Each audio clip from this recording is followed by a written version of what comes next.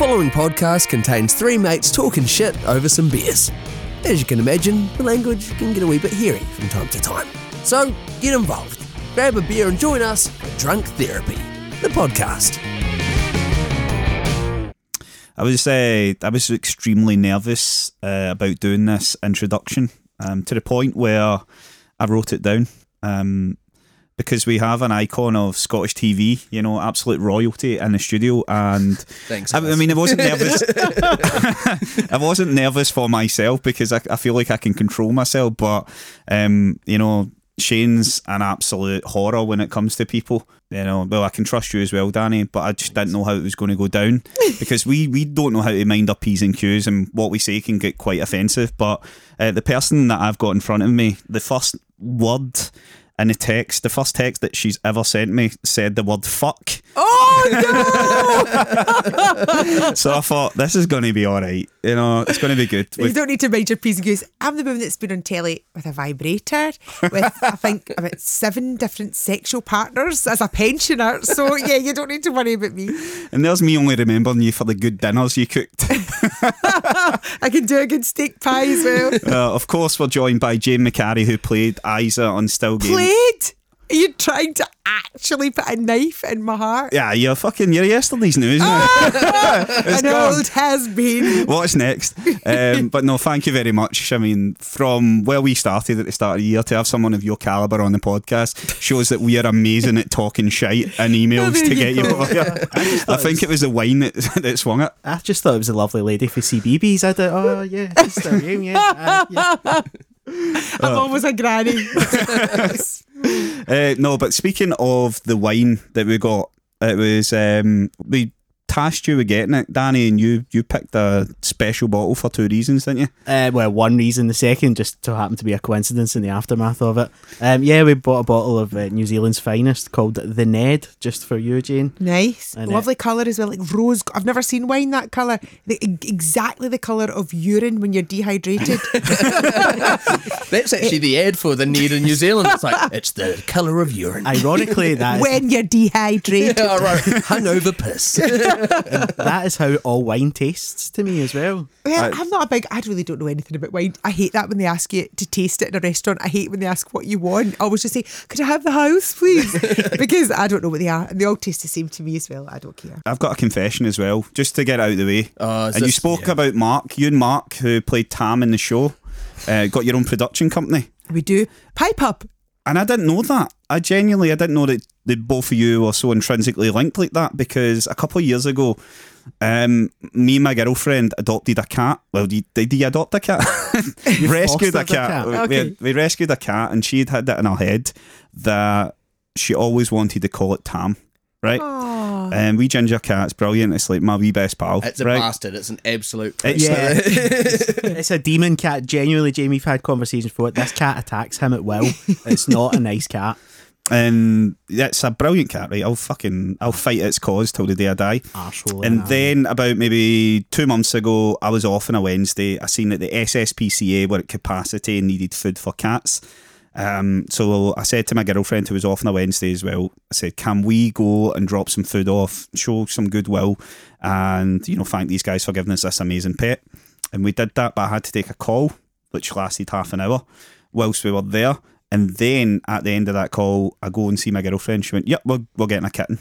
And I was like, I don't think we are stable enough to get a kitten. You know, there's a lot of uncertainty. How did she feel when you said that? Did that go down well? She knows I'm mental in the head anyway. But she kept persisting. Your relationship stable enough? Oh, I mean, life, like, you know. Oh, I thought you meant your relationship, like you were going to be pumping somebody else. Right, okay. I mean, I'm not that honest. All right, okay, I've got you. But she kind of wore me down. Listen, you do what you want. I often say this, you know, whenever anything happens, I said, you do what you want. Just, I'm not going to change your mind. And she said, she picked one, right? And I was still adamant we're not going to get this cat, because you pick one, you can come back and get it and stuff. And then she sat and she was going, what do you think of Betty for the cat's name? What do you think of Danny for the cat's name? Not Danny, but like a female name, Danny. You know, so she was going through all these names, and then she said, what do you think about Isa? And I went, right, we're getting this fucking cat. We're going to get Tam and Isa, and we're going to start building cast of Still Game. So I've got a cat called Isa. Have you, girl? Oh, that's gorgeous. Well, do you know what's funny? We do get that, actually, pets and sometimes children. And Mark was in a shop over at Whole Foods when it was still there. He actually shopped in Whole Foods. You can't hide money here. I never went there. It's all coming out now, innit? Pretend to be a fucking tight-fisted bastard. And so he met this woman, and she was from Poland, and she started crying when she saw him, and she pulled back the bonnet on her baby's head, and she said her baby was Isa, and she said that's how she learned to speak English from watching Still Game over and over and over again, and she loved the characters, and when she had a baby and it was a girl, she had to call her Isa. So amazing. Mark phoned from the shop, and I spoke to the girl on the phone, and it was lovely. I think, oh, this poor wee lamb will be growing up called Isa. But then loads of names like that are popular now. Isa and Betty and Peril, and they're all coming back, James. Yeah. If ever there was a TV show to learn English from, Still Game. Is that the show to learn English from? I think if you're living in Glasgow, to get the humour, to get the rhythms of the speech. That's fair. I think it probably is. It's probably one of the most Glaswegian shows, because even when you watch, and you've been in it, Rabsy Nesbitt, there's an essence of, well, for me it's very Glaswegian, but it's not me talking to my mates Glaswegian. You know what I mean? It's a completely different kind of show. Yeah. That's right. Yeah, I think sort of for lingo, for picking up general lingo, Still Game would be easier. Exactly. You know, it's your mates talking in the playground type of chat. It's not just... Not that I still go to school. You do like to just talk to kids in a playground about Still Game. Have you met my cat, Tam and Isa?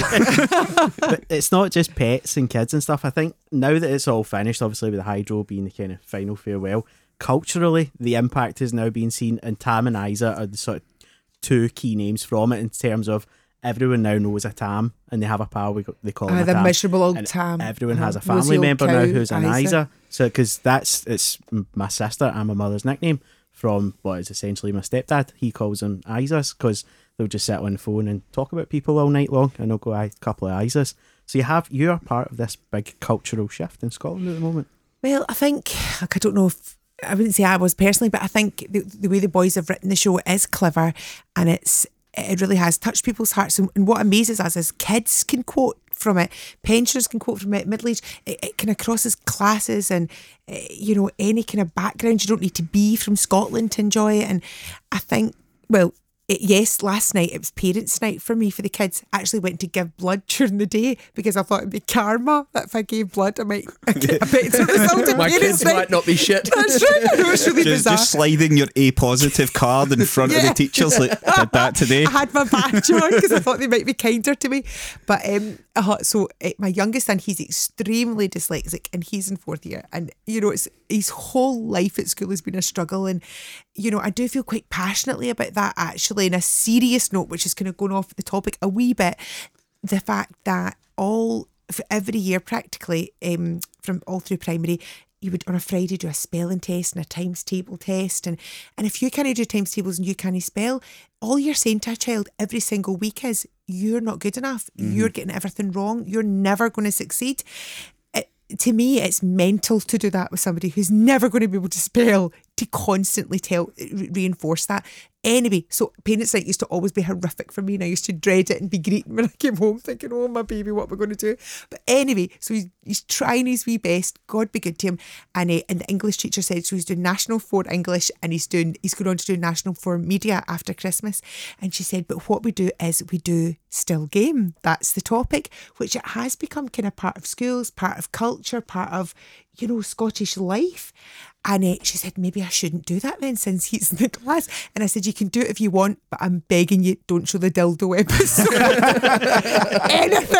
anything, but not that one. It's the kind of thing that gets you a nickname, that you don't want, Like, it's old dildo mum boy over there. Like, imagine that going through the rest of your school life if, your mum was seen with the dildo. Oh no, I don't can't have that. I don't want to divulge too much details here, and I won't, but Jane as Isa would be the best advertiser for the Don't You Forget About Me. Very true. So for anyone that's listening, jump back a few episodes and listen to what that is. We've got to explain it a wee bit. Nah, sorry mate, we won't. Jane's sitting there going, I might actually endorse this. Still game's over. She's looking for the next big project. That's right, and of course. We'll send her a pitch and some wine and gin and rum and Madurai. Yeah, we'll need a lot of booze to sell that one, yeah. So now that Still Game's over, is there any...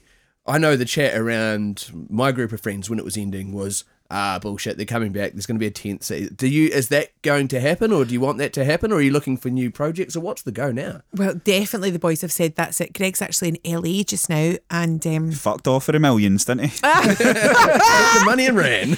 I didn't say that. So he's away, and I know that Ford's doing other stuff, and everybody's kind of busy with different things. So I know that well, certainly what they said to me is that we're all dead now in it, and that's definitely the end of it. They've written, they don't want it to drag on. They don't want people to go, it's not very good anymore or anything. Nobody wants that. Everybody wants it to end on a high. And I think the way that they ended it, the way we faded away was lovely, actually. It was really clever. And I genuinely, unless they gamble all their money away or something, I don't know. I genuinely don't think it will come back, no. That's certainly not the plan. Not just like a Heaven episode. Well, I suppose that was kind of what the live show was, wasn't it? It was the Afterlife. Yeah. So the Hydro was kind of the full stop. And I think, like, people say, maybe you could do a Christmas special. But the trouble with a Christmas special is if you get X amount of money to make 6 episodes, you don't get a sixth of that. You get much less than that to make a special. And people want a Christmas special or a New Year special to be amazing. Which isn't always about money, it's about the writing, and the boys are fantastic writers, but I think they all feel that if you were to do that, it would lose some of the magic. It would never live up to the expectations that people thought it would or think it should. So I really don't think there will be any more, no. It has to be shit hot as well. Like they're bringing back Gavin and Stacey for a Christmas episode, and I got a lot of friends down in Cardiff and stuff, and I'm a little bit worried for them because they're so excited about it, and I'm like, what if it's not good? Like, I mean, the difference is Gavin and Stacey was there for 3 seasons, and there was they ended at the right time. And I feel Still Game's kind of that. It's nice to full stop it at some point. It's nice to have a full you stop. captured the zeitgeist and led the conversation in the country, and it's about allowing other shows to come out from that as well. Of People that course, have been influenced by it. The same And way other shows have in the past. And believing in things as well, because sometimes the first series of something isn't very good. That's by the nature of tons of things that have now become huge successes all over the UK, all over the world. But if you immediately, it's not brilliant, and you panic and you say, right, cut it, pull it, it didn't work, you're never going to get anything great. And Ford and Greg, they were writing together for a long, long time, and we did a show called Pulp Video, which was some good things in it, some not so good things in it. And then they went on to do Chewing the Fat. So I did the radio shows for that, actually, but I didn't do the show. But if we hadn't done Pulp Video and been allowed to fail in parts of that, being allowed to learn, record things in front of a live studio audience, we all really grew from that. Ford and Greg then met and started writing together. Then that was Chewing the Fat, and then that grew. And then, with anything, with even Two Doors Down, the first series, you could go, oh, well, we'll pull that. But no, they said, let's do another. And that's got better and better and better every year that it's been on. And that's what needs to happen. People need to be a wee bit brave and say, the first series might not be brilliant, but stick with it, give it a chance. A lot of these people are just learning about TV, and like you said, the first season might not be brilliant, but they've learnt so much, so the second season they'll deliver even better. It's like no one walks into a sitcom or a writer's room and go, right, I'm going to write the best season of my life first time. It's all about experience. Something just popped into my head there, and it was you, Danny had mentioned this earlier. Have you been with the guy since the very, very start, just before? I met Mark in 1989, I think it was, at drama school. I met Greg, I think, in 92 when we did a panto. Then I think it was about 94, 95, I met Gavin and Ford. And then just after that, Sanj and Paul. So, I mean, I genuinely do think of them as my family. We've grown up together. We've, all the things that have happened in our lives have kind of experienced together. And you were in Chewing the Fat I was in the radio shows. The radio show Chewing the Fat. Yeah. So, and then I went to teacher training college, and I remember then, because I wanted to have kids, and I thought, well, I can't keep chewing about as an actor, so I thought I'll do that. And then I was in the hospital. Ian was born on the 29th of December, And I remember I got mastitis. I was trying to feed him. It was utterly horrendous. And I remember sitting on a rubber ring with my boobs agony with cabbage leaves on my boobs. And it was the bells and all the nurses like, have you seen that tuna fat? Everybody's going to watch tuna fat at the bells. Tuna fat's belly. Tuna fat says, tuna fat's that, tuna fat. And I was like, it was horrid. And much as I loved the boys and I wanted them to do well, I thought, that's my fucking luck. Then now that it's taken off and everything's good and I'm not in it. And then Julie came to see me, who's Greg's wife, when the baby was like, Ian was like a week old or something, 2 weeks old. And she had to take me down to the doctors again because I still had mastitis and it was like hideous. And she went, oh, Jane doll, I promise you it's going to be okay. The boys are writing a new thing and you're going to be in it. Is this why you now give blood before every major thing that you do? It's just after that one incident. If only I'd given blood just before. If only I'd given blood. I know. I feel like probably. there might be a lot of people listening to this right now asking the same question I'm about to ask.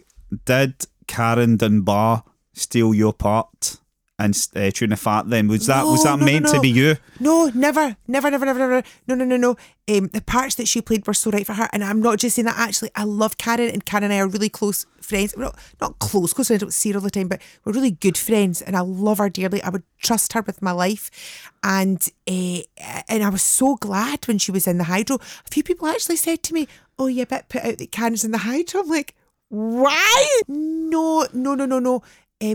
Things happened for a reason and those parts were right for her, and she was doing loads of stand-up. I wasn't a stand-up. What I do is different, and it wouldn't have fitted into that. So no, completely not. In fact, it's funny because at the time, much as I didn't really know Karen, I didn't know Karen at that time, and much as I was watching it going, but I love my wee baby, but I wish I would do that as well.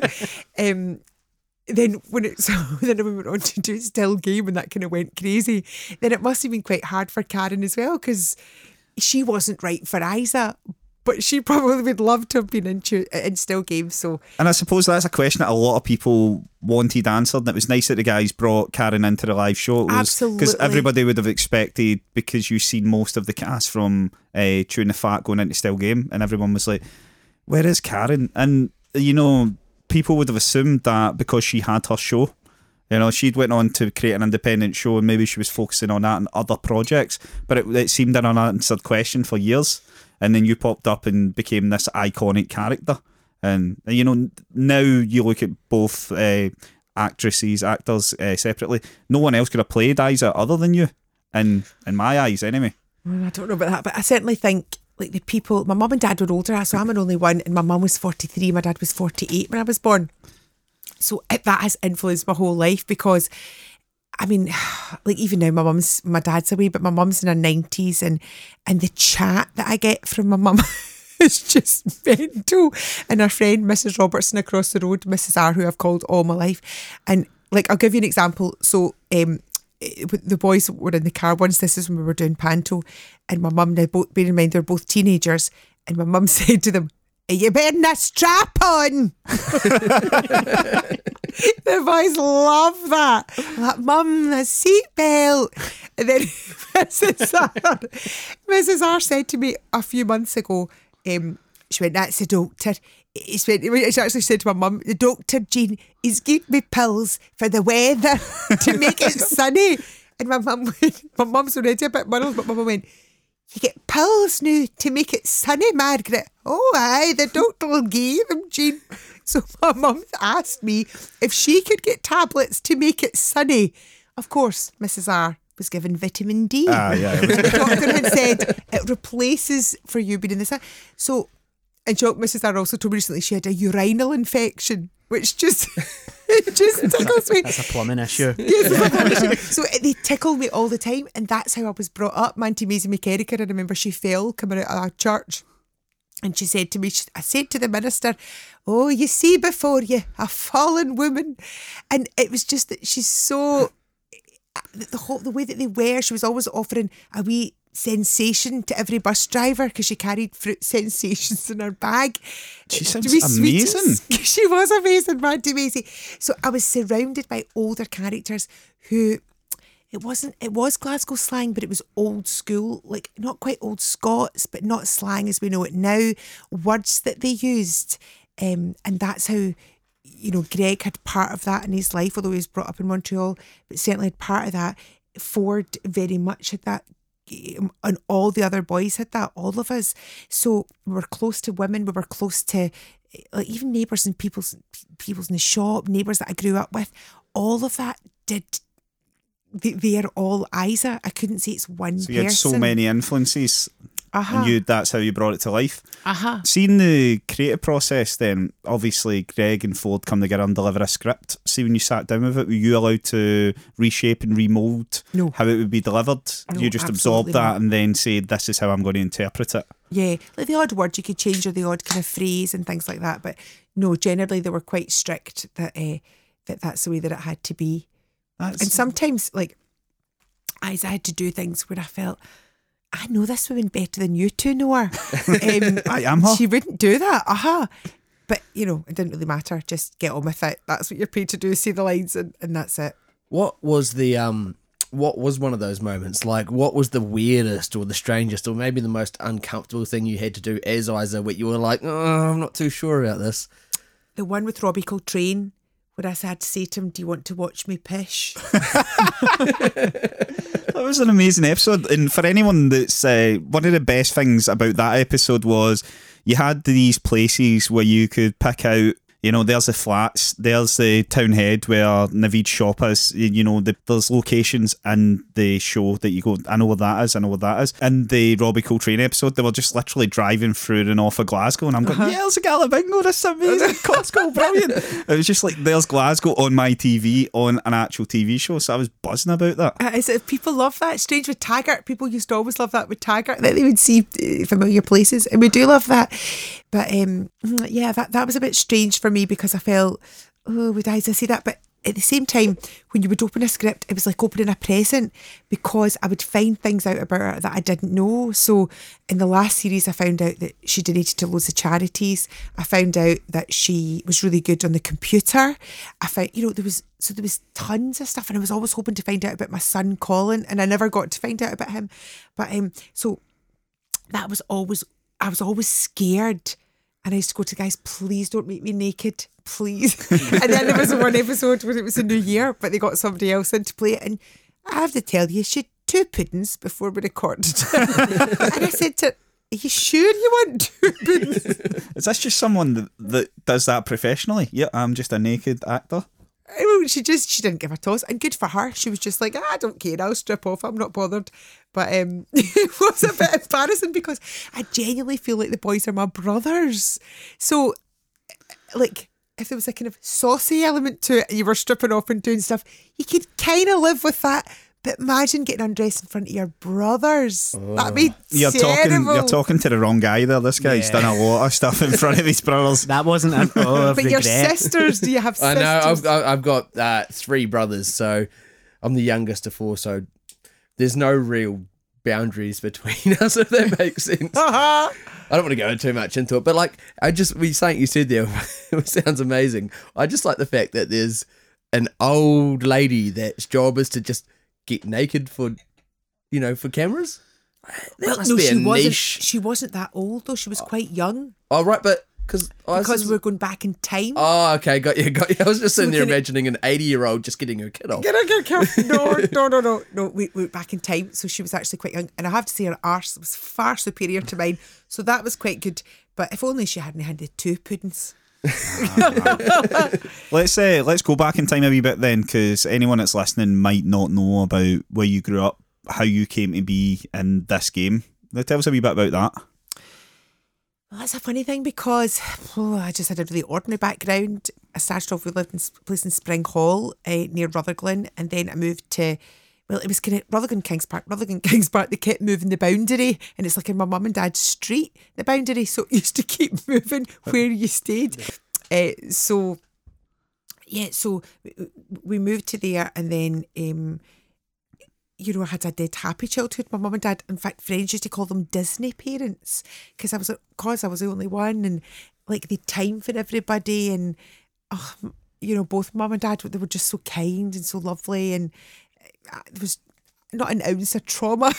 You did say. We want some juicy goss. Can you just make up some sorry. childhood hurt? They were just lovely. The But thing any- about being Glaswegian, sorry James, is that Disney parents could also have really bad connotations as well. But anyone that knows Disney knows that there's no parents in Disney. It's always just That's true, parent. they all- And yeah. I mean, Oh, one that's has true, have to have died yes. early.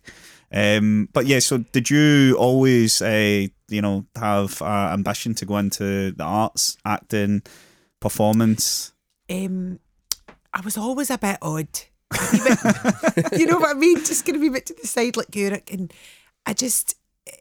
I remember like at school thinking things that maybe other people did think, but I don't think they did. And I used to play Let's Be a Fortune Teller. And I used to bring in costumes. I would be the fortune teller. I would take folks' play piece money and all that off them. It was terrible. It's 20 pence. That's 20 pence. I'll Your give you cat's got to anything be you want okay. hear. So I used to get my friends Elaine and Can, who I'm still very close to Can, and they used to dance at the side. It was called Willie Wilson's Wee Bit. That's what it called. And it was a primary one teacher, Mrs. Wilson, had a wee bit that kind of shot into her door. It was a separate entrance for P1s. So I'd go, meet me at Millie Wilson's Wee Bit, right, at playtime. And then we would dress up. I had a crystal ball. So that was like from I was about 8. And I used to play the Maddie game, and then I would play at Dallas. So you had to have your underskirt, and that would be you as Charlene Tilton getting married. You'd put your underskirt on your head. And so I kind of remember always having ideas for games. But Charlene Kiley? No, Charlene Tilton in Dallas. Right, Alice, right. Yeah. I totally got I that don't reference. remember Dallas. But Charlene was the name of the Kylie's Do you know character. Look at that me. was much later. Bloody You'll know I was Australian. 40 before that neighbour started. All right. You'll know the reference Who Shot JR. Yeah, I know That's that. Dallas. I know Dallas. Yes, They so had that a was great Dallas. theme tune. So Tune. so I know that I was odd. I didn't really study, and my head was full of mince, and I used to go to Glasgow Art Centre from I was about 14, and I loved it there, and I kind of felt it was a free place to go, or pretty much free. Not like now where you would have to go to a kind of drama school and pay for it. Everybody went there. Robert Carlyle went there. He was a wee bit older than me, so he wasn't at the same time as me, but tons of folk went there, all different backgrounds, different ages. There's a brilliant teacher, Robin Wilson, who was just so gifted as a teacher and so kind and so enthusiastic and so much fun. And so he kind of encouraged me. And I thought, there's no way I could be an actor. Folk like me aren't actors, like glamorous folk that are brilliant singers, brilliant dancers, or really loud or confident or skinny or, everything but what I was, this lassie with a bowl cut or a perm or, and he helped me with pieces to get into drama school, and he taught me so much and gave me opportunities. And then I played this part. It was an Ian Heggie play. Ian Heggie's writing is brilliant, and it was a play called Politics in the Park, and I had to play a pensioner, so I would have been 16, maybe 17, and I was so used to pensioners being all around me with my Aunt Agnes and Aunt Maisie and my mum and Mrs. R and everybody, that I just found it so natural and I loved it. So that was 16 when I first played that pensioner. Do you remember any of the lines from that play? I don't actually. I don't. I remember borrowing all the clothes off my relatives. But Do you remember doing that when you were younger, going into your parents' closet and just sticking on their clothes and going in front of the mirror, just trying to act like them? yes. I remember dressing up as a Spice Girl for a primary school talent show. There's a story that not many people would believe that. Yeah, tell us to that. this. Which Spice School? I can't remember. That's what I was trying to think of during that. There was 5 of us, 5 wee boys in like primary 5, primary 6, and we lip synced dressed as the Spice Girls in a primary school talent show. What song? Oh, I don't know. I think I possibly might have been Scary Spice. I have vague memories of wearing an orange dress. Did you have a black permed wig at least? Maybe I was Baby Spice. You would wear leopard print if you were Scary Spice. You and I'm would. pretty sure I wore Baby. an orange dress. Look at that cute wee face, baby. Yeah, it's that's definitely the Baby. Emma Blunt novel, yeah. That beard, Baby Spice all over it. No, so what happened then? Thereafter, you went to the So youth theatre. thanks to Robin and stuff, and then I went to Clydebank College for a year, and that was kind of mental that year. Actually, there was some great people in the year, and interest in people that, didn't even really want to be actors. A girl was actually told she would do a jail sentence or she could come and be in our course for a year at Clydebank College. So Seriously? she chose, as you would. Weird situation. See, today I was having to tidy up my house and I was going to tweet out saying I would rather do a night in jail than tidy up. Every time I had to tidy up, I would say I would literally spend a night in jail to avoid it. Oh, you'd do anything to avoid it. Exactly. So, I mean, I would do a year in college to avoid going to jail, but I would go to jail for some things, you know? Mate, you wouldn't last 10 seconds in jail with your pretty face. No, but like in a wee cell or something, you could just sit, read a book. I'm like, good jail. Good cheer. White collar jail, eh? On the West End, if there's one there. Anyways, Clydebank College. Clydebank College. And then I went to Queen Margaret College in Edinburgh, and that was for 3 years.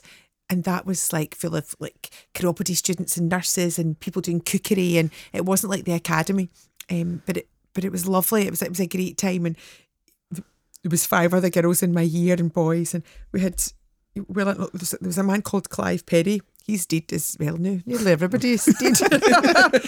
But Clive Perry, he ran Pitlochry Festival Theatre, and he had done different things down south. Now this man could be vile. I mean, a lot of people hated him, but he was also so funny.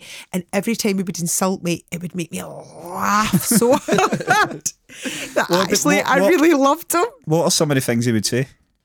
Well, like your subtext is like what's going on underneath your script. I don't want to be patronising, but you know what I mean? Like your subtext, what you shouldn't really show.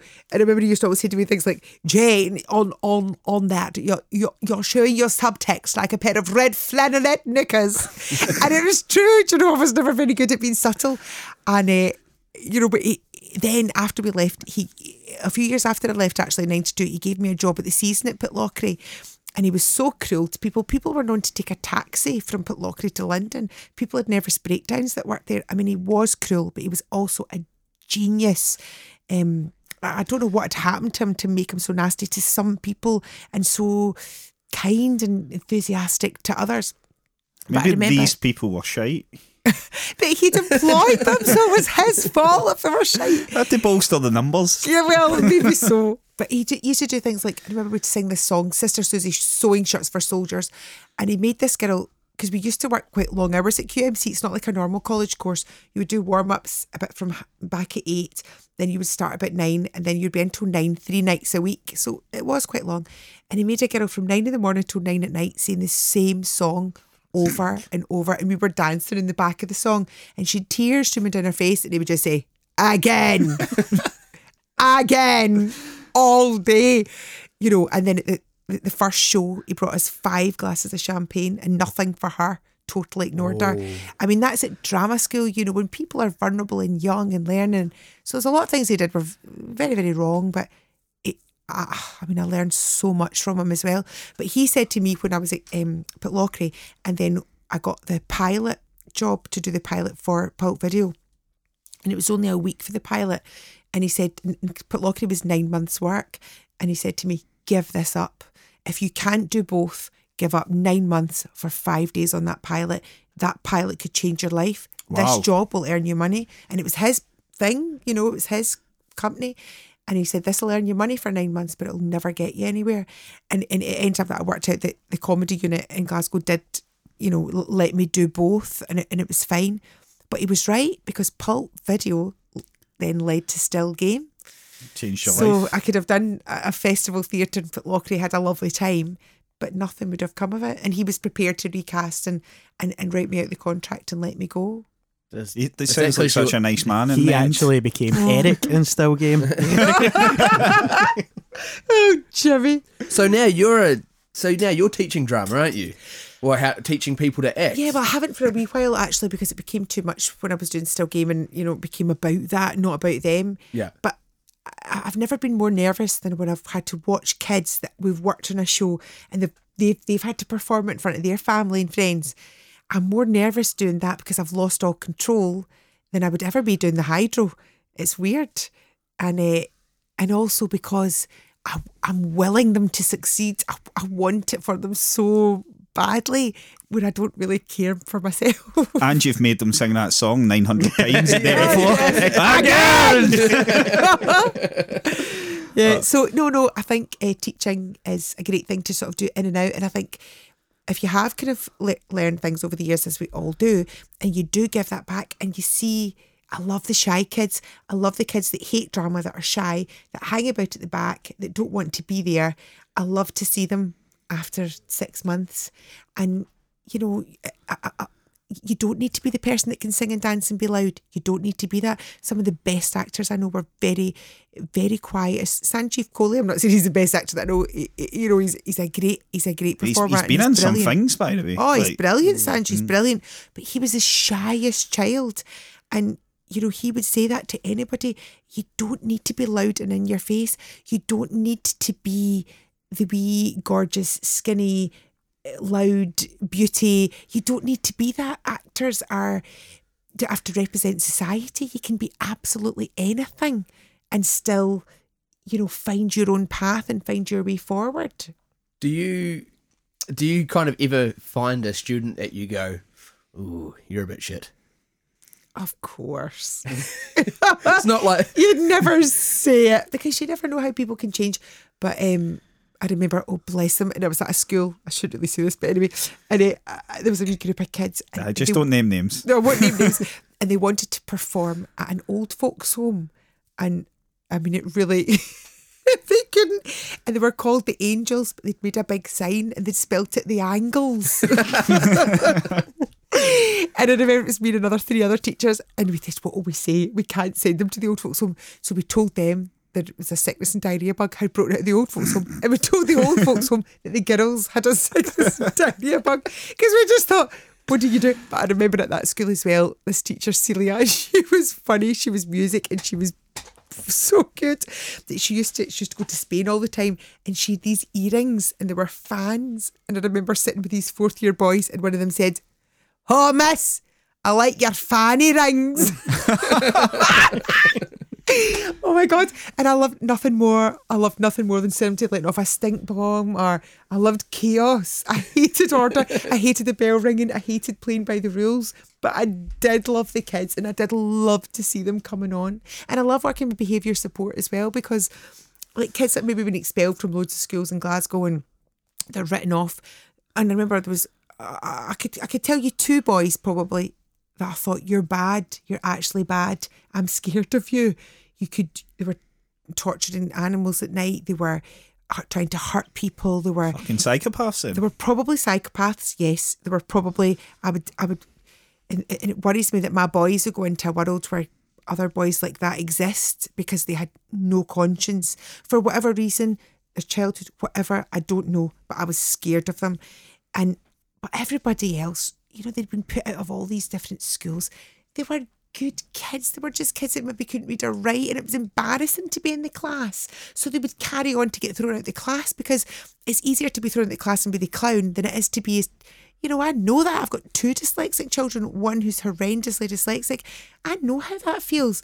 So actually, there's another wee girl who'd lost her hair, who'd been horribly bullied for wearing a wig, and the wig pulled off her and things. So everywhere she went, she punched somebody, knocked them out, and then was thrown out the school. And I just think, why are you throwing her out the school? Why aren't you throwing the kid that's bullying you and being cruel?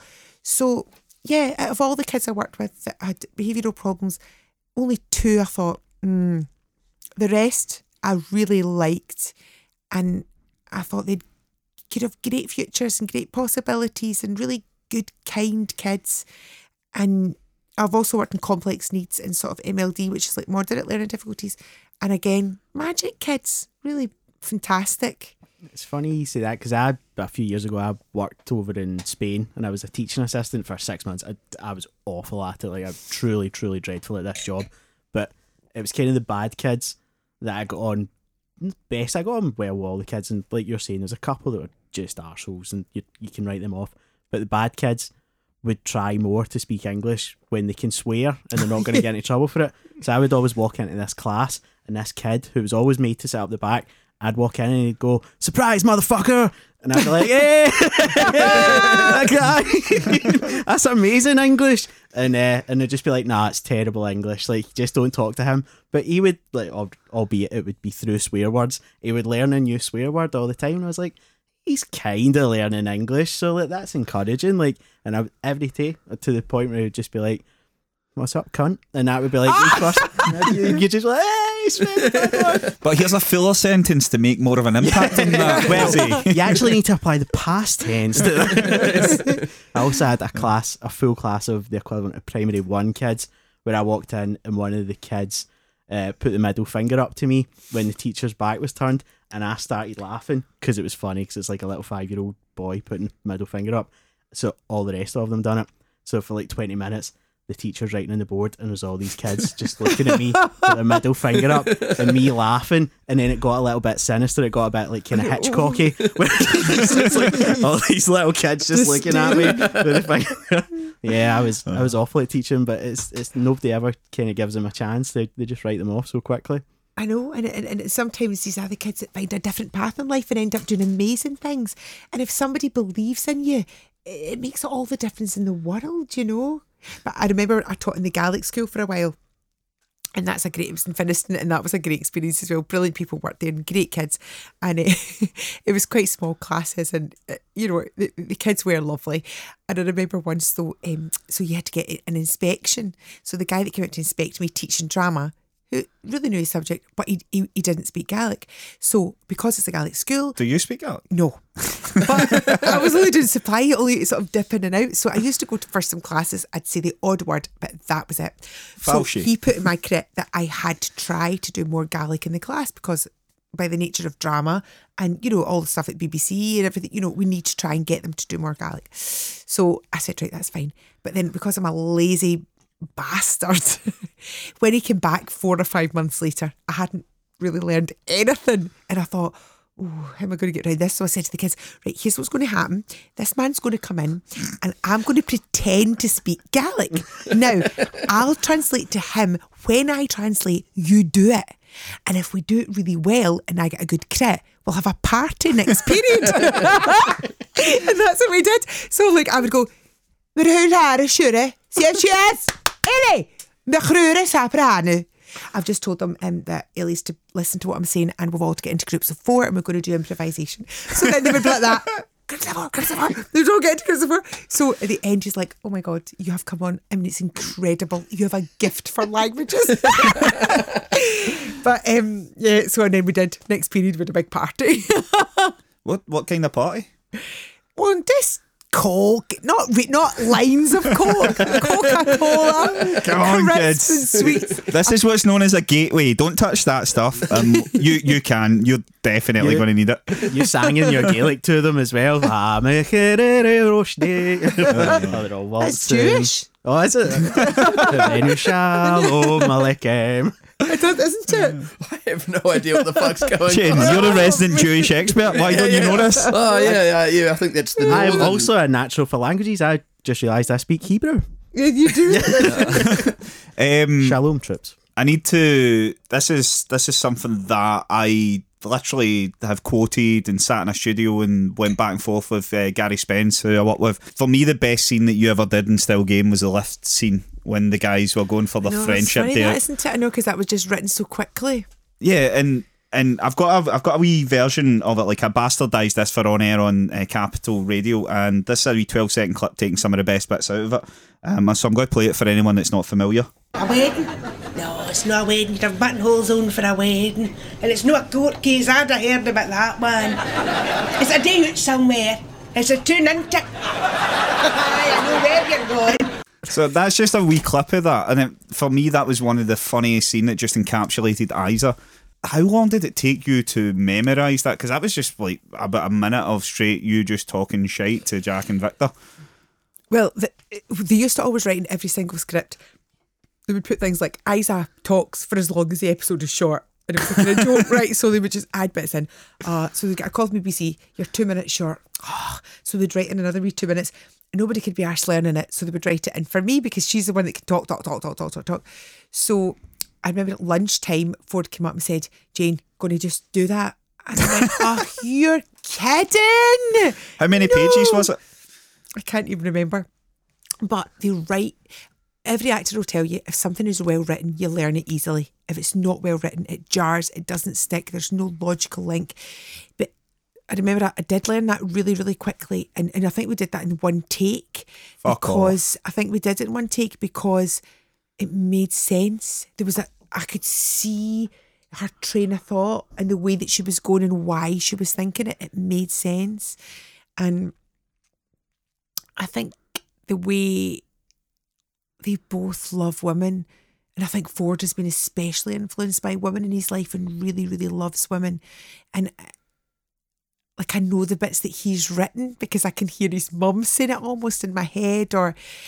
So I think I love that bit, and I love the bit as well when like Winston fast forwards me to the punchline. I think some of the stuff with Winston and Naveed's, with Isa and Naveed's brilliant.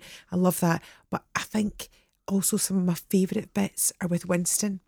Yeah, like you two had a very special relationship. We did have I'm a very coming special, up to and get still his do dinner. in real life. But I'm coming up to get his dinner when you're on the phone. Oh, Yes. steak pie, is it? yes, And then it's straight up. It's brilliant. There was an amazing moment, and it was when your ex-husband came back, and the boys just rallied around you. It was like, it's what it's like in real life. Like, you were a wee bit of a punching bag, but as soon as someone came and threatened your character a little bit and was taking advantage, everyone was like, get to fuck your wee cunt, basically. yeah. And that's what. Can I just say that honestly is what it's like in real life. I really do feel that, especially with Gavin and Mark and Paul. I mean, I love all the boys, but the three of them in the last few years have been like the best friends you could ever wish for. Like, they are like that. They've constantly got my back. They're constantly, what can I do? I'll do anything for you. They are that, and that's so. It's just strange that way that's kind of all kind of come around now. But yeah, it is like that in real life too. It's amazing because if anyone listens to other podcasts with actors across the pond or reads any articles, it's strange that you find that camaraderie on a TV show because a lot of people are just in and out for themselves trying to build a career and all that, but you've got a sort of community camaraderie with these guys that will last 100%. forever. We're very open with each other. We're very supportive of each other. We tell each other our wages, like everything. Yeah, so that everybody's in this, knows where we are, and we kind of get shafted. And yeah, they are brilliant friends and brilliant boys. Do you ever find, and this is a wee bit of a sidestep, but because you've been such an iconic character, that's, you go out and about and you're just trying to be Jane, and people all of a sudden, like, your eyes are like, the people either annoying, like when you say out in the town or anything like that, do you ever get people kind of overstepping the mark and just being a pain in the ass? Or no, never really. People have been lovely with this show. Honestly, that's the truth. If people don't like it, they keep it to themselves, and if they do, they tell you. And I don't get recognised as much as the boys do, so maybe for them it's different. But nobody, like, even today, I was out earlier on in town, and a few people said afterwards, "Oh, it was nice to meet you." But everything that happened before that, they didn't mention the show. They didn't mention anything. They just said at the end, "It's nice to meet you."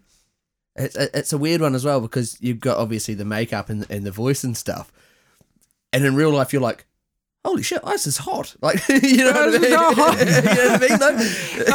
We were doing the panto last year, and I had to sing this song, "I Was Born This Way." So Mark was like the baddie sidekick, just popping in and out. So he wasn't supposed to do anything. He was just supposed to do 2 spins. But I would go, "I was born this way." And he would go, 1970. I was born. It's just nearly 50 pies and Guinness. The whole time till my perimenopausal soon. So, yeah, no, not that. But I think because people expect you to be like her, then it's always a good thing, because you're always going to win. When you're used to someone that's, this old lady, and you see her and you maybe growing up with her, and you're like, holy shit, like when you came in, because we've met before, and I've seen I've kind of binge watched quite a bit of Still Game over the last couple of years, and you came in and I went, oh shit, that's what Isa looks like. You know what I mean? It's like you just you're a gorgeous lady, but you also don't look anything like You do, but you don't. You can tell. And I think if you did the voice, like, you're not going to, but if you're out and about and you're around the shop and you're getting the messages of whatever, and you're doing your ISA voice, I mean, You're that might gonna be a know. bit weird. You'd know you'd 100%. Oh, you should definitely do that. See, like Christmas shopping, just go on the phone and do Isa's voice whilst you're in the queue and see if anyone turns round, and then try and move forward in the queue every time. It's the way to get a good parents' night of you as well, is to just kind of slip into character. And I've got signed DVDs. I know, anything. Mark and I, when we the very first series. So the first series, nobody knew who we were, nobody knew the show, nobody knew anything.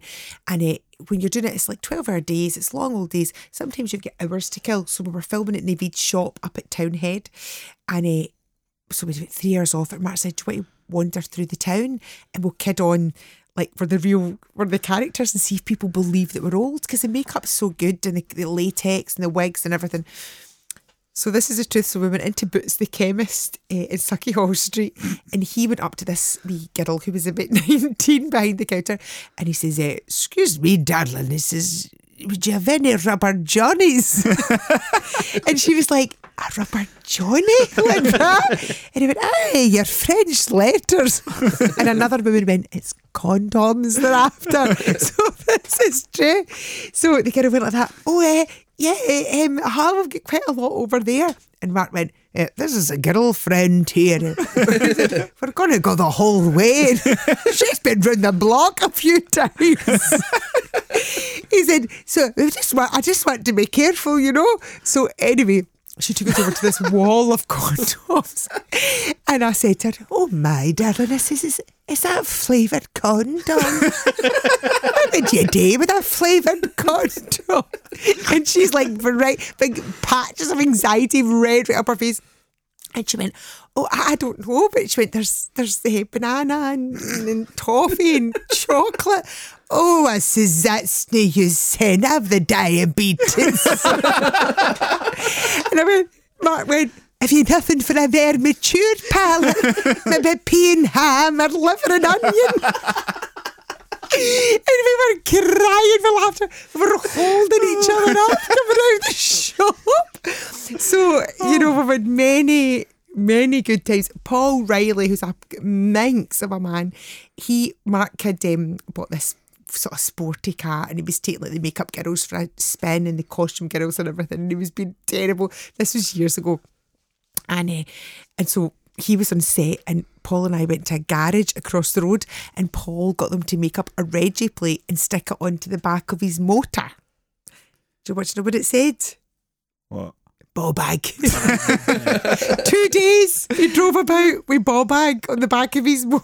Amazing. I mean, that's not legal, but No, ladies and gentlemen, that's not legal. But that's a radio producer and they need to jump in there. No, but they're fun, and Paul got a thing just last series actually in front of his front door, so it was a camera, so it comes up live onto your phone. They love gadgets. All of the boys love gadgets. Can you talk on it? I've seen a few of them. You can, like, someone rings your doorbell you can shout, be like, who are hello, you? what you doing there? No, but we could see what was happening. So we'd had an Amazon delivery for a kind of support thing for his knee, because his knee was sort of the limp with the one leg. And he saw this guy pretending to be a window washer coming and stealing his Amazon parcel. So he could see the whole thing on his camera. And he was like, McCarry, come and see this. You're not going to believe it. Look at this guy. So the whole thing's caught in camera.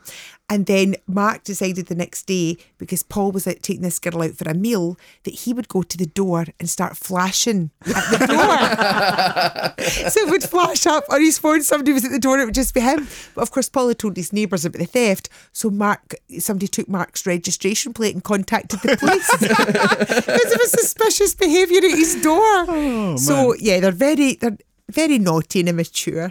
How disappointed would that guy be when he opened the stolen Amazon package? And it was like police support. Yeah, it strikes me, were either of those guys the worst for corpsing on set then? Who was the one who broke the most? We all laughed. We laughed so much. We really did, all of us. Who had the record for I don't know. We're all bad for it. I was the farter. I was the worst farter out of all of them. Who was the worst at laughing? I don't know, we all laughed. We were all bad. I was probably the worst at laughing as well. When you Probably say you were me. the worst farted, like, you ever ruin any takes? Like, a take's going well, you're almost at the end of it, and then, like, did you ever do that and just Always. ruin All the 12-hour time. days though, man. Like, we've all been there when you need to, like, you're in a meeting in another site, you need to travel to Manchester and you're there and you've no had a shit in the morning or whatever. It fucking builds up, doesn't it? I don't know about that, but I've always been really, really bad. And yeah, I was the worst. Probably the worst for laughing and the worst for farting. I would like the idea that it's a really poignant scene as well when it had its rare poignant moments, and then there's just you in the background just going, "Oh." Sorry, lads.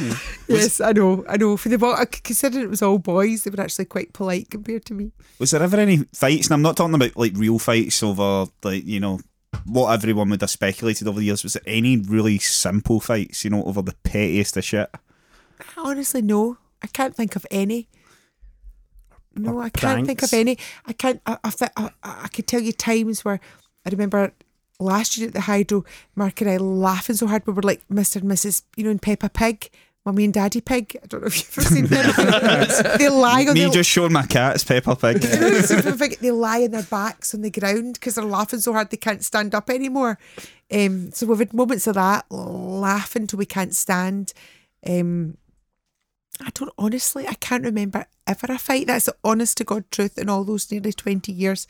You're saving them for the autobiography, aren't you? No, I genuinely, I can. I mean, obviously Ford and Greg had that time when it was quite difficult and they were separate, but that was kind of between them and we weren't really part of that. So we didn't witness any of that. We didn't really know any of that. It just kind of happened and then they decided to come back together again. So no, I've never heard an argument. That's the honest to God. And my sweet Mac, my Jack Russell's life, that's the truth. I hope this Jack Russell doesn't die soon. It's fine, the Jack Russell gave blood this morning. It's Easy. We've got a couple of games to play with you, but there's a couple of questions just want quick answers on. How long did the makeup take? It used to take an hour and a half and it got down to about 50 minutes as I aged. Well, I've heard this from a lot of the cast members, isn't it? It's like, True. the wrinkles didn't, they started to appear, so it was easier. Well, it used to be she used to slap my hand for ages because she couldn't get any veins to paint in blue and I had no age marks at all. You see those age spots in my hand? None of them were there. And then over the last 17 years, she doesn't have to slap my hand anymore. She can see all the big blue veins and yeah. We used to call that veiny penis arms in high school. So as you get older, do you get veiny penis arms? I think I've got veiny penis arms right now. Is that not when you They do were the just gym really well? It was usually the teachers that were in good nick, maybe in their 60s that had the proper veiny penis arms and they looked like they were on roids or something. So if you're getting veiny penis arms, it means you're in good nick, so well played. Oh, that's good, thank you. Maybe not arms, but hands. Did you steal anything from the set? I used to steal cola bottles all the time. What, from the shop? Me and Sanj Was that a real shop then? Well, we did film some of it in a real shop and some of it was a set, but they had like cola bottles and all that out. And then one day, after my 100th cola bottle, I said to Sanj, "What are those wee bits in it?" And he went, "I don't know." And I said to the girl, "What are those bits?" And she said, "Oh, I don't know either, I'll ask." Next day, everything was sprayed with stuff you couldn't touch and it was rat droppings. Because they weren't covering them up at night. So it was rat droppings all through all the cola bottles and all the wee penny sweets and I used to eat them constantly. What you're saying really is that if you're after a sweet delicacy, rat shit is obviously quite a nice shit thing. is the answer. Yeah. I know, that's terrible, isn't it? There'd be urine in it and everything. No Christmas wonder is you're coming, farting all the time. I know. But yeah, that's what we used to do. Well, no one else is doing that. You could be the spokesperson for eating rat shit, I guess. You could be the Well, face I was of rat never shit. ill. I don't think I was neither up nor down. want to popularise eating rat shit. Yeah, I mean, there's kids out there that shouldn't be doing that. No, the thing is, in 5 years' time, they'll be like, right, guys, we were wrong. Rat shit is the way to go. Like, it's not, don't be vegan, eat rat shit. It'll solve the world. Well, that's it. And it's free. And actually, when I was doing Me Too, we used to, there was a rat catcher and there was a big sticky mat on the grass outside.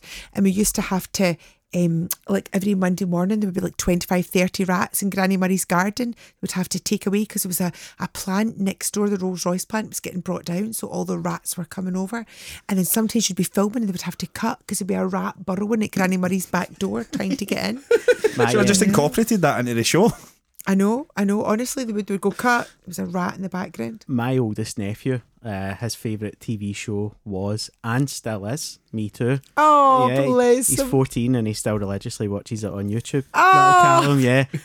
Doesn't want to tweet out about that, though, does No, he? he doesn't want any of his pals to know, obviously. Don't say his name. I won't tell him that Callum Henny still watches Me Too. It's his favourite TV show on YouTube. Callum, don't hashtag that. Aye, yeah. It's alright, Callum. No one is going to know that your favourite TV show is still Me Too. So, 2 things from Me Too. One, is it the most unfortunately named kids' television show in history now? Honestly, it's dreadful. Me Too. When was it? When was it released? Oh, I'm just trying to think when we did that. Alexander, so he was born in 2004, so that must have been 2005 we did Me Too. While Still Game was on the go then? Yeah, I think I was doing both. I must have been doing both, yeah. That has to be like one of the biggest shifts in character you will ever do. Go for Still like Granny.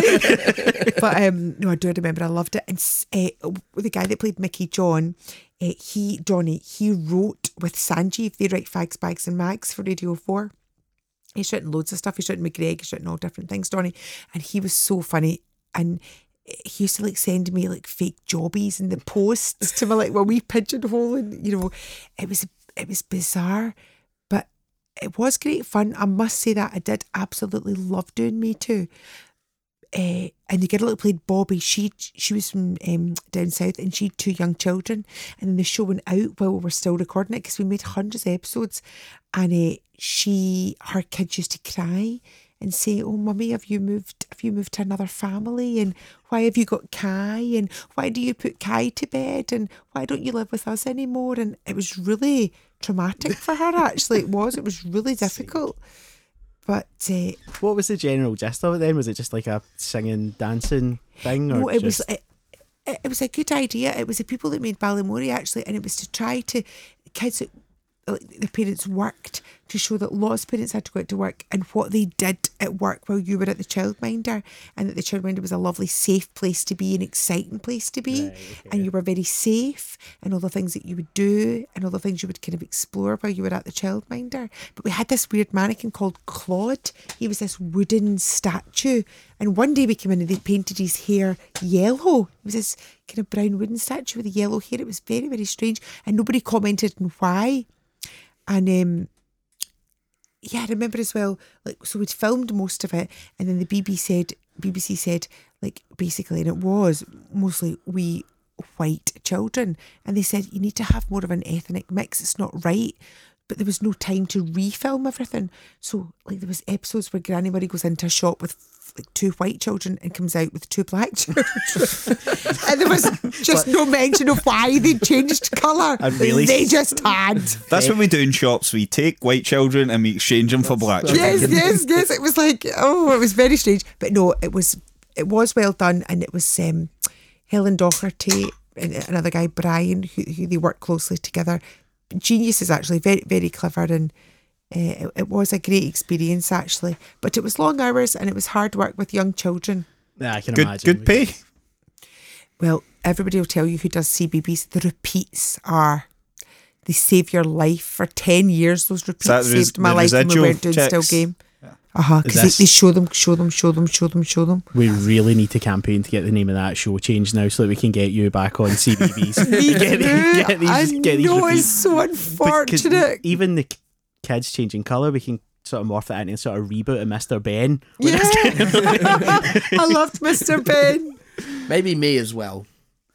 Maybe me. Does that make sense? No, just me as well. Just make it Scottish, me and all. Me and all. There you go. There you go. Solved. That's it. Well done. Before we get into probably 2 of the most ridiculous question games that you'll ever experience in your life, what was your favourite Still Game moment / episode?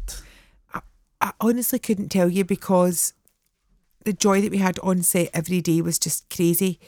And sometimes it's not the best it's not the ones that you love watching, it's the ones that you've loved filming. The one when we were playing poker and we were all together and they were looking, and Shug was supposed to be looking with the binoculars. She's That was brought great sandwiches. fun. Hey! Yes, that was great fun. We were all together and that was great fun. I loved doing the Laurel and Hardy because I love Laurel and Hardy. So I loved doing the one where it was painting and decorating and the boys were decorating my flat. That was maybe my favourite episode.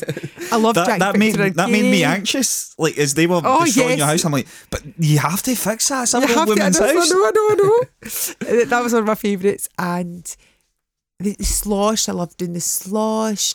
I loved, actually, do you know one of my favourite episodes from the New Block was with Craig Ferguson? I thought he was brilliant, and I he's thought that was huge. I mean, he literally. We talked about Gavin and Stacey earlier. This guy had the show for over a decade that James Corden's now doing, and he's fantastic. He's brilliant. Is he living over here now, or is he still over? Yeah. Well, he invited us to his castle, and he's got a house. I think he's probably got houses all over, but he's got a castle down in Girvan, and oh my God! And it was one of those things. So we went down to a party there, and we all the kind of cast had gone down, and Mark and I drove down together, and Mark was driving and I was waving as we came into the driveway, but I didn't know that his wee tiny dog called Cabbage was going under the wheels of my car. So while we were waving, Craig was going, no! But in the distance, I just thought he was waving back. And I just said, there he is, Mark! Hello, Craig! That's us here now! And we were like a second away from running over the dog. Thank fuck. Which is I've had to carry just straight back to Glasgow. I couldn't get into the party. Bye, guys. Bye. Oh, I'm so terrible, sorry. Straight to the pet shop, hey. Get a new dog. Terrible. This one, it's even better. Terrible. But anyway, it was great fun, and I've never been in a castle that somebody owned before. I've only been to Stirling Castle and Edinburgh Castle. It's like that Still Game episode, wasn't it, when Jack and Victor ended up in that like fancy country the big manor, fancy house. And then everybody just decided to crash the party. Oh, it was brilliant. It was so good, and we stayed over, and like all of us stayed over, and we all came down for. I mean, it was really magical. It was special, and his stories are great. He's not a blowhard. He's very humble. He's very funny. He's a cracking guy, actually, and I must say that I got on really, really well with him when I was working with him. You got his number in your phone? I actually think I do. Please give us it. We'll go to him to record, but we'll just head into the castle. We'll bring some treats for Cabbage. Yeah. Well, Mark and I'd actually just filmed a thing for South Ayrshire Council, and it was about moving. It was a DVD if you move into your new council house, what you do. So there was Lord of whatever, some huge kind of lord down there that was at the party, and he said to me, I think I might recognise you. And I said, have you just moved into a council house in South Ayrshire? He was like, ooh. But no, it was very nice. I'm going to leave you guys to whoever wants to pitch their game have I got first. my quick fire question games? I want my game. Yeah, that was your quick fire questions that maybe weren't as quick fire as we It's going to go on and on and on. But these guys, Shane likes to ask a question, Danny likes to play a game. Well, so the thing is, you've worked with some really talented people, and you've probably got some massive career highlights, obviously. We've got a game that might top anything you did for Still Game, any sold-out shows at the Hydro. Yeah. Plus, you get to see some real, absolute underground talent when Danny does his song. He does an intro. Oh, Danny. Well, you actually introduced me. I thought you were doing your thing No. We'll do Shane's thing after. No, you're all right. I'm ready. But he's selling you. It's like WrestleMania commentary here. I realised the last time I sang this, it's very degrading for everyone involved, so I apologise in advance for that. Oh yeah, Shane had sent a voice message earlier saying we should do this with Jane, and both Danny and I messaged each other afterwards going, nah. Yeah. But then I looked through your Twitter and I seen some of the I think Sanjeev had given you a t-shirt. Oh, yeah, you had your wank. Yeah, and I thought, well, she'll be fine with us. Jane will be alright with this one. So, up to you if you want to sing. Let's go. Boobs and willies and bums and jizz. What does it mean? The Urban Dictionary quiz. Yeah. Just leave that awkward pause. So, hello and welcome to the Urban Dictionary quiz. We are joined this week by returning champion Shane, as always. Woo! And the guest taking him on is Jane McCarry. Jane, how are you? Oh, very well, thank you very much. James, you'll be playing the role of judge. Let's do our little anecdotal banter here. How are you? Mate, I'm shiting myself. What have you got lined up for Jane McCarry? I've watched Jane for years on my TV, and we're about to explore topics that I never thought would be Yeah. in the realm of the conversation I would have with this woman. I was going to say me too. Me no. Me no. Aye, yeah. So just to make you familiar with the rules of this very in-depth, very, very highbrow game, are you aware of the website Urban Dictionary? Yes. Yes. So it's 3 words from the Urban Dictionary, and you both have a guess as to what you think the definition of the word is. I will read out the answer. Judge James decides who's closest. Winner has to stay on forever. So if you win this quiz, you're stuck with us. You need to just come back every time we record. Okay. So, just it's so we all ready, Shane? You're I'm good ready. to go. Yeah, good I'm to go. stretched. I'm flexy. By the way, see, the winner stays on. Like, for the past 3 weeks, Shane has drawn this competition. So by proxy, he's stayed on, and we've let the guest get off of it. So there needs to be a winner today, surely. Come on. Yeah, right. So I mean, you are a lovely lady, but you are going down. I'm going to be the person that crushes. I'm looking down on you, eyes. Shane. Categorically telling you that now. right. So our first word, and we'll give Jane first crack at Okay. fuck you puppet theatre. So the fuck you puppet theatre. A definition, please, for that. Can you use it in a sentence? Yeah. I brought my fuck you puppet theatre to the White House and had a field day. Oh. Fuck you, puppet theatre. To the White House. That is the example given. I brought my fuck you puppet theatre to the White House and had a field day. Well, if it's a puppet, then it's got to be something you wear in your hand. If it's something you wear in your hand, then it's basically just... It has to be just a big Vicky. A big sponge Vicky. That's what I'm saying. What's a sponge Vicky? The Vicky is the 2 fingers. The Vicky's the 2 Aye. fingers. So, like, you know when you used to see those big sponges? Well, you still do. The big sponges. So, a big sponge Yep. Vicky. That's what I'm saying it is. Fine, right. Shane. If that's not it, we should start a fucking merch stand for big sponge Vickies. Just for football games like fuck you, Fuck Rangers. you! We'll sell it outside the White House as well before you go on your White House tours. I reckon it's a series of like hand puppets or gloves, right? Maybe they're socks, but they've definitely got the googly eyes. You know those googly eyes that you can get from the craft shops. And I think it's what you do when you're in a hotel or something, and you've touched yourself so many times that you just need to mix it up a wee bit. So you've got a hand puppet, right, that you like to do the wee ventriloquist, like, oh, how are you going, Shane? And you go, nice, Pamela Henderson. And she goes, oh, you look all right. And you go to town with a different character every night. So it's a series of gloves that you whack off to, essentially. I think that's 2 very noble answers, but I will say that one of you is 1 finger away from the most perfect answer we've had on this game, and it is a do-it-yourself puppet theatre you create from an empty see-through plastic container that you can fit on your entire hand as you freely flip the bird to whomever you feel hostile towards, since it doesn't really count because it's puppet theatre. So Jane, Yeah, so Jane, Oh, I've got that point. you Can did. Can I say, as I wandered through Debenhams today, and there's plenty of other shops that people could frequent, but there was a product for your hands called hand relief. I felt that was inappropriate.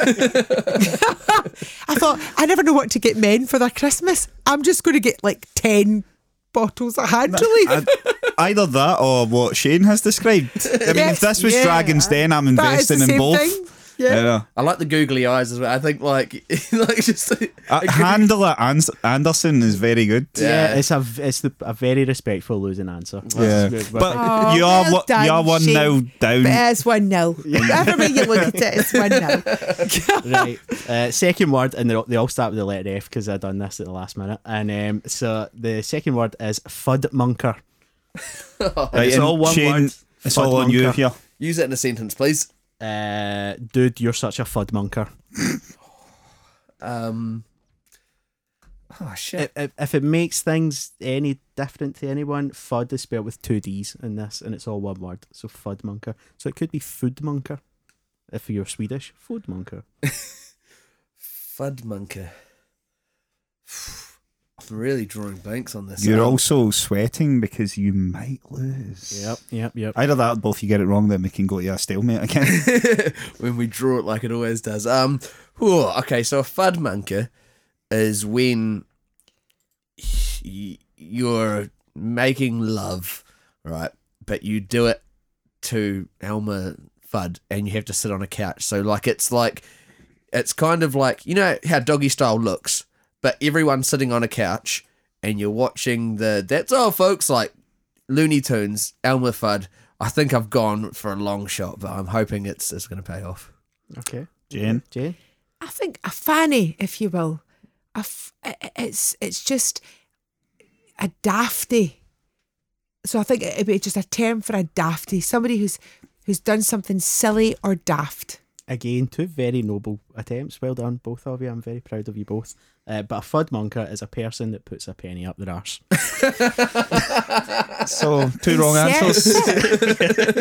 As the judge, I'm not really saying what's right or wrong here, but Don't be judging jury over anybody, James. I'm here to play the tension bed for the last answer. Sudden death. Somebody who puts a penny in their anus. Yeah. A person putting a penny, well, it says ass, but I hate that word. A person putting a penny up their arse. So they're like a vending machine.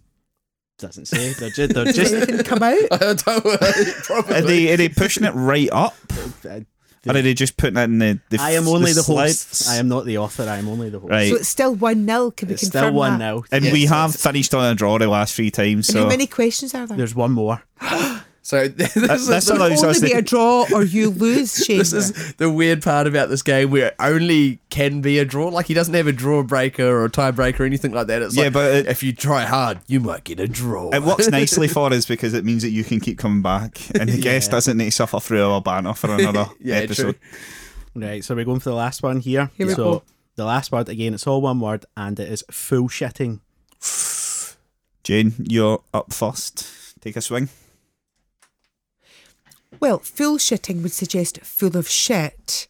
So one would imagine full shitting was to bluff, to try to con somebody, to try to pull the wool over the eyes of another. Yeah, I normally would go something different, but I think it's, you know, when you're bullshitting, I think it's taking that to the next level. So it's taking the lie for ages, like, you know, oh, me and Obama are mates. You're quite clearly not. If you go down this line of answer and both of you get it right, you lose. I know, but I would like to take a noble loss if I'm more right. I think, I don't know, like it's kind of like, I think it's when you go to the extents of fucking photoshopping Obama in a photo with you. Now, have we asked for it to be included in a sentence? Oh yet? shit! Put it in a sentence, please. It kind of gives it away if I use it in a sentence. Well, Right. make up a You new just sentence. can't then. You just can't because that would be unfair. Yeah. Even the sentence that I want to make up would give away the answer. All right, what was the word again? I'll have another go. Full shitting. It's when you. Well, this might be it. This is you know when you go to the toilet, right? And we all do it. And you just get a massive one long poop. Like you just fucking absolutely nail it. It's like ginormous, like the kind of thing that I'm not proud of it, but you take a photo and you send to like that group chat you've got, like, you know, the great shit group chat. I think it's just Girls don't usually have that. I'm not being sexist. No, I think he's isolated in having that, to be fair. I don't have it, but I've occasionally sent massive. I know Shane You've has got it. Shane, you've got it. Shane has a work You've phone. actually admitted that You've won something tonight, pal. That's Yeah, you've created a group chat with you and your work phone just to send those pictures to yourself, haven't you? Yep. I did get a picture of a jobby once from Mark Cox, and it was exactly the number 69, which was quite incredible, actually. In a toilet. Yeah, number 6 and a number 9. What size is his toilet? That suggests to me that he's fucking shitting in a pool or something. Either that or he's doing little tiny shits. Just shitting in the sink. 69. That sounds like one of those things where you're repulsed, but you can't take your I eyes can't, off because it. that's Yeah, I need to look at incredible. this anyway. Yeah. So Danny, I'm going to press the tension bed. Right, okay. Anyone that's got headphones on, which you don't, but the guys have, will Come hear on this. then. Give us the answer. So full shitting is the opposite of bullshitting, when you put forth your full effort into something, but it's still shit. For example, the Scotland football team. Aww, they won 3-1 They yesterday. went 1-0 down to Kazakhstan. But they still won, which is But good. they won. Yeah. But the good thing about Scotland being shit, as a Southsider like me, is that the traffic isn't that bad on nights that they're playing at Hampden now. I wasn't that busy last night. Yeah, at it's good. Hampden. It has to be said, I live near Hampden too. It wasn't that Southside busy. wins. All our closes are free of urine these days. Now, So Danny, that really there's says that a... we're both wrong, which means I've won 1-0. You have won. We have a winner. Does this Get mean? it round you! Does this mean we retire Urban Dictionary quiz? It means that Jane, really, you've sold yourself short because you need to come back here all the time. Like a big sponge. Coming soon to Drunk Therapy merchandise website. Shane, you're now away to teach children how to act, I'm afraid. So how do you feel I'm about away that? to Pantomime. I'm away to Greenock. To That's start where you're Jack of the Beanstalk. I wish I knew what character I was playing, but I'm too lazy to read the script. But I've still got till Monday, so there's plenty of time. Oh, you need to plug something. So yeah, plug your panto. Yeah, come to Greenock. See Mark Hughes, Jay McCarry, sorry, Jack of the Beanstalk playing two characters. We don't know which yet, but will be something. It won't be Jack or the Beanstalk or the Giant. We know I'll that. go with the beauty and he'll not be Jack. I can guarantee you that. You can have the best fuck you puppet theatre in a pantomime in Yay! front of children with like a bag over your The head. thing is, I read in an early version of Jack and the Beanstalk, there's a huge toilet that you get a 6 and a 9 in. Yep, That's yeah. definitely not. I honestly, just coming off the back of that quiz, thought you said jacking the beanstalk, like some form of weird, like, masturbation. I was like, jacking the beanstalk. You've had enough masturbation. I mean, she's like the first lady of Scottish comedy from my fucking generation. You calm down, all right, mate? Hey, she's jacking the beanstalk. It's not my fault. Bring your children. It's very. Well, that was kind of leading into my last question, and I'm sure the guys. What's next? Then, what's your big dream goal now? The most successful Scottish comedy sitcom of all time has ended. You were a massive part of that. You've got your own production company. You're teaching kids as well. I've done that for a wee while, I have to say, James. I can't take credit for that of late. You brought through Martin Compton, Richard Madden, all of those guys. Right from the bed. Shrek. I wish I had. You taught Shrek everything. But what is the big dream then? What's next? Do you want to create programmes with Mark and this production company, or what is it? Well, Mark and I and Paul are going to definitely, and with maybe any of the other boys, that we'd love to have them popping into other casts from Still Games. So we're going to tour about and we're going to do a wee show where we just want to thank people for being such brilliant, loyal supporters all these years, as ourselves, not as the characters, and just have fun, have a big party, have quizzes and just carry on and stories, and a bit like what this is tonight. So we're going to do that next year after the panto, and what would be my dream though? Oh, that's a really hard question. I'd love to play a wee character part, like just a maid or somebody quirky, or just something completely different, maybe a different accent, maybe something down south, I don't know, or Gilt's just been done in Scotland. That's fantastic. Mark Bonner is just one of my heroes. I think he's a wonderful actor. I met Mark Bonner in the Cat House of all places about 4 weeks ago. Oh, he's brilliant, isn't he? What a brilliant I think actor. he had a few and I had a few, and I just that way it blew my mind because there was like 12 people in the Cat House and we were all dancing to this punk rock music, and I just looked up and I went, that's a guy from Catastrophe. Oh yeah, I And love like, Catastrophe. you're Mark as Bonner. well. And he was just looking at me and he gave me the big smile as if, yes, I am Mark Bonner. And I was like, I need to hug you right now. And he was such a fucking nice guy. Oh, man. he's a lovely guy. Well, do you know what? Things get around. Scotland's too small. And there's lots of people I know that have known him from drama school, and they said then he was gorgeous. I know loads of people that have worked with him since. Every single person has said, what a gentleman and what a brilliant actor. Oh, I'd love to fantastic. work with him. Love to work with him. Shout out I Mark met him Bonner. at the BAFTAs actually. I did. Yeah, and he's he's a lovely man. Just brilliant. So, but there's loads. Mark Compton is brilliant as well. There's loads of people out there that are doing really well and doing well UK wide. So I guess and worldwide really. So. And it takes me right back to the old days when I thought, no, somebody like me, somebody ordinary, you can't do that. You know your place, you stay where you are in your wee bubble, and you can't get any more than that. But if you said what is the dream, then that would be the dream, to break out and do things. Yes, I love Scotland and I'm proud of Scotland and things in Scotland, but things that could be Still Game was UK wide actually the past good few years, but to keep that going and just to kind of break out and be somebody that's maybe not a pensioner. Well, I'm sure that what you're saying there, you love Scotland. I'm sure everyone in Scotland would love to see you UK wide and worldwide, because we all like appreciate and respect and believe in your talent to do that. Oh, James, God be good to you, bless you. Thank you. That's I'm just really fine, yeah. confused. Did Mark Bonner also name the kitten Isa that he got from the cat house? Fuck off. There's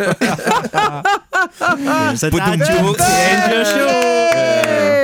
And we didn't quite get to it, but are you going to end on your murder question? No, not the murder question. I was just going to say, if there's anyone, like, because I imagine it's quite a hard industry to break into, and if there's anyone that's listening now that wants to be an actress or wants to be, not the next Isa, but, the next big lady and all the programs, the Scottish things, what would your advice be if someone wants to break into acting and make it?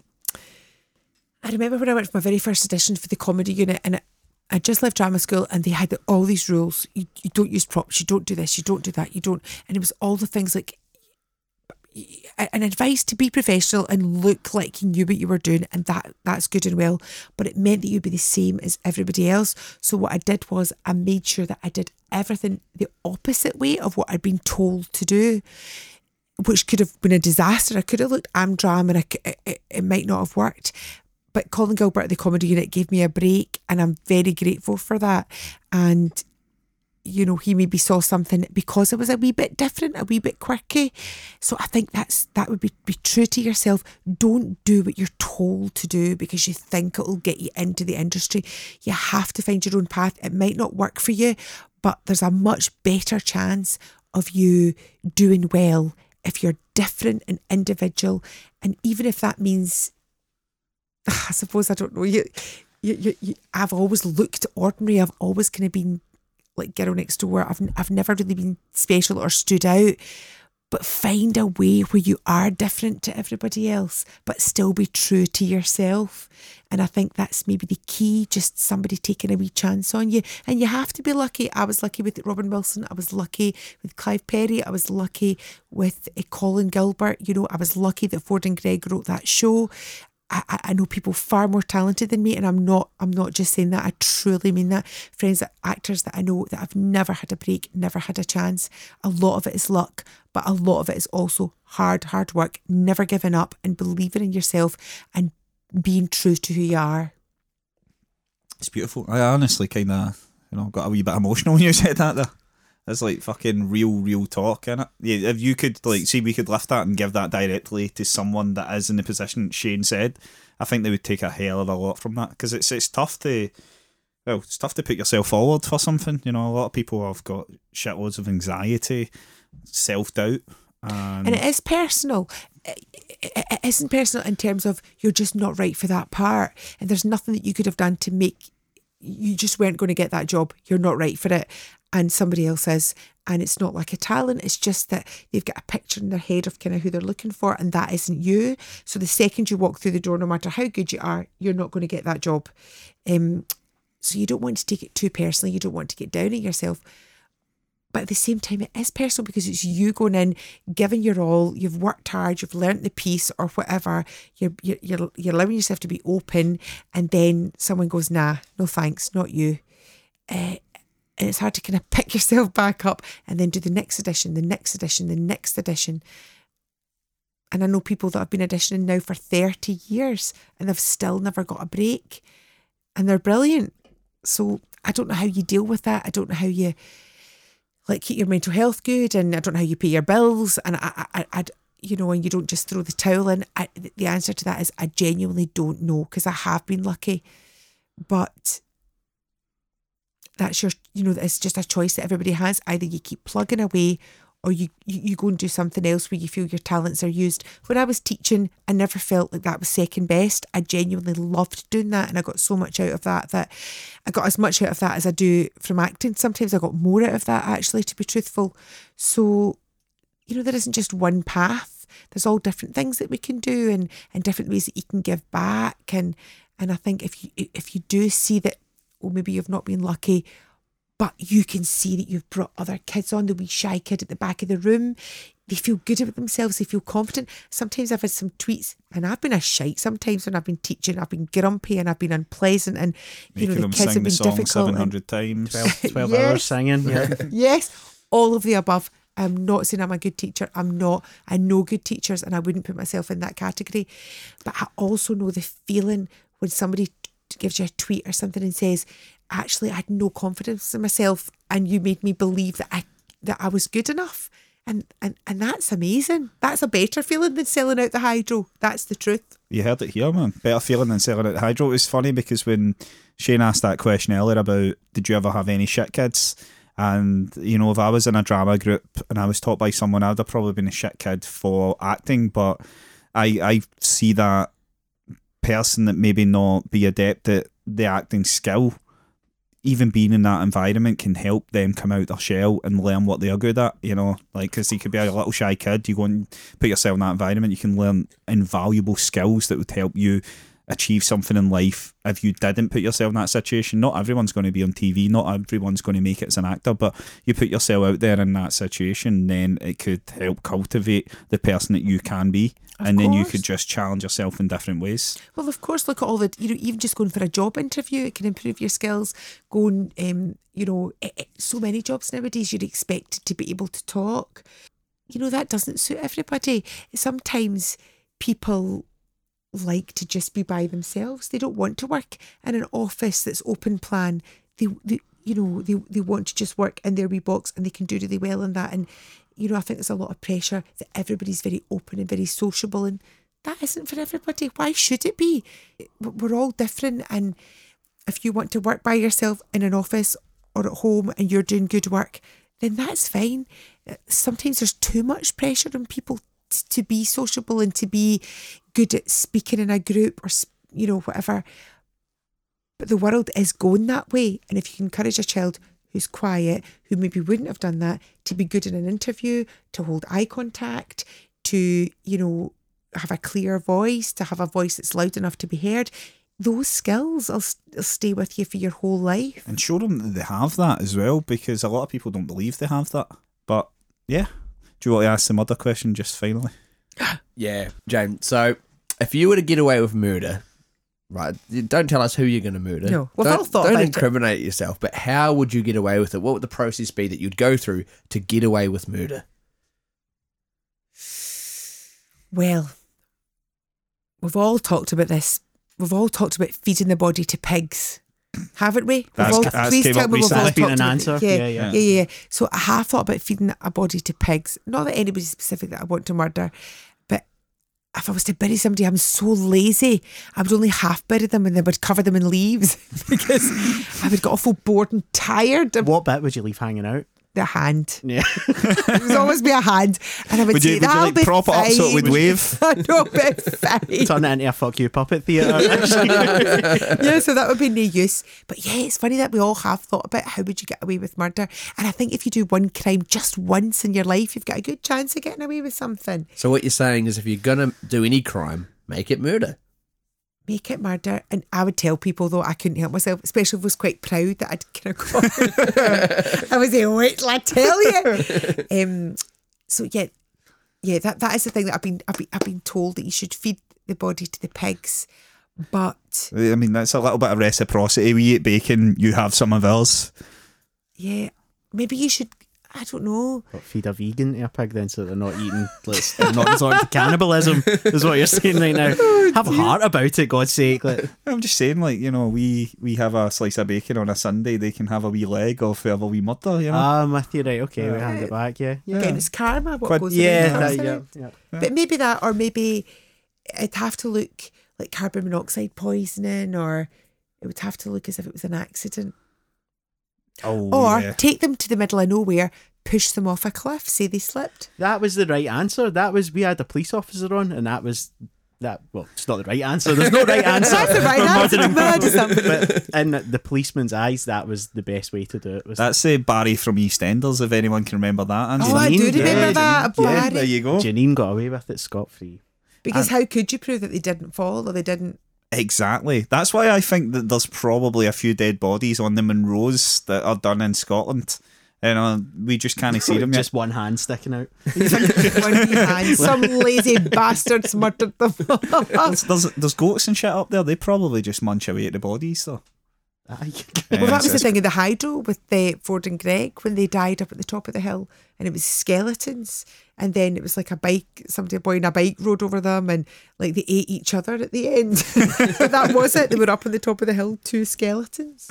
On that note, listen, thank you so much. It's honestly... Oh, it's been a pleasure, boys. Thank you for the urine wine. we're going to learn how to make that wine. I think it's a big seller. Yeah, half urine. It's great. It's from New Zealand as well. Seriously, when we started this podcast, not to get wanky, we didn't think we would get anyone of your calibre on. And Pleasure. It's been great to hear you tell some stories for Still Game and just some insights about your life. It's been brilliant. It's kind of, without being wanky, a dream come true to talk to a cast member for Still Game this in depth. All right, mate, you didn't get beaten by her and fucking the Urban Dictionary quiz. I've lost my bloody one thing I had. To be fair, that's the main reason I've enjoyed this. Yes, I'm sure. But thank you very much. Thank appreciate you, boys. it. It's been a pleasure. That was Drunk Therapy. If you enjoyed this podcast, go listen to some of the other ones. The old you would have. If you're on socials, like us there as well. Twitter, Facebook and Instagram at Drunk Therapy. It's something weird on Twitter, which I can't remember right now.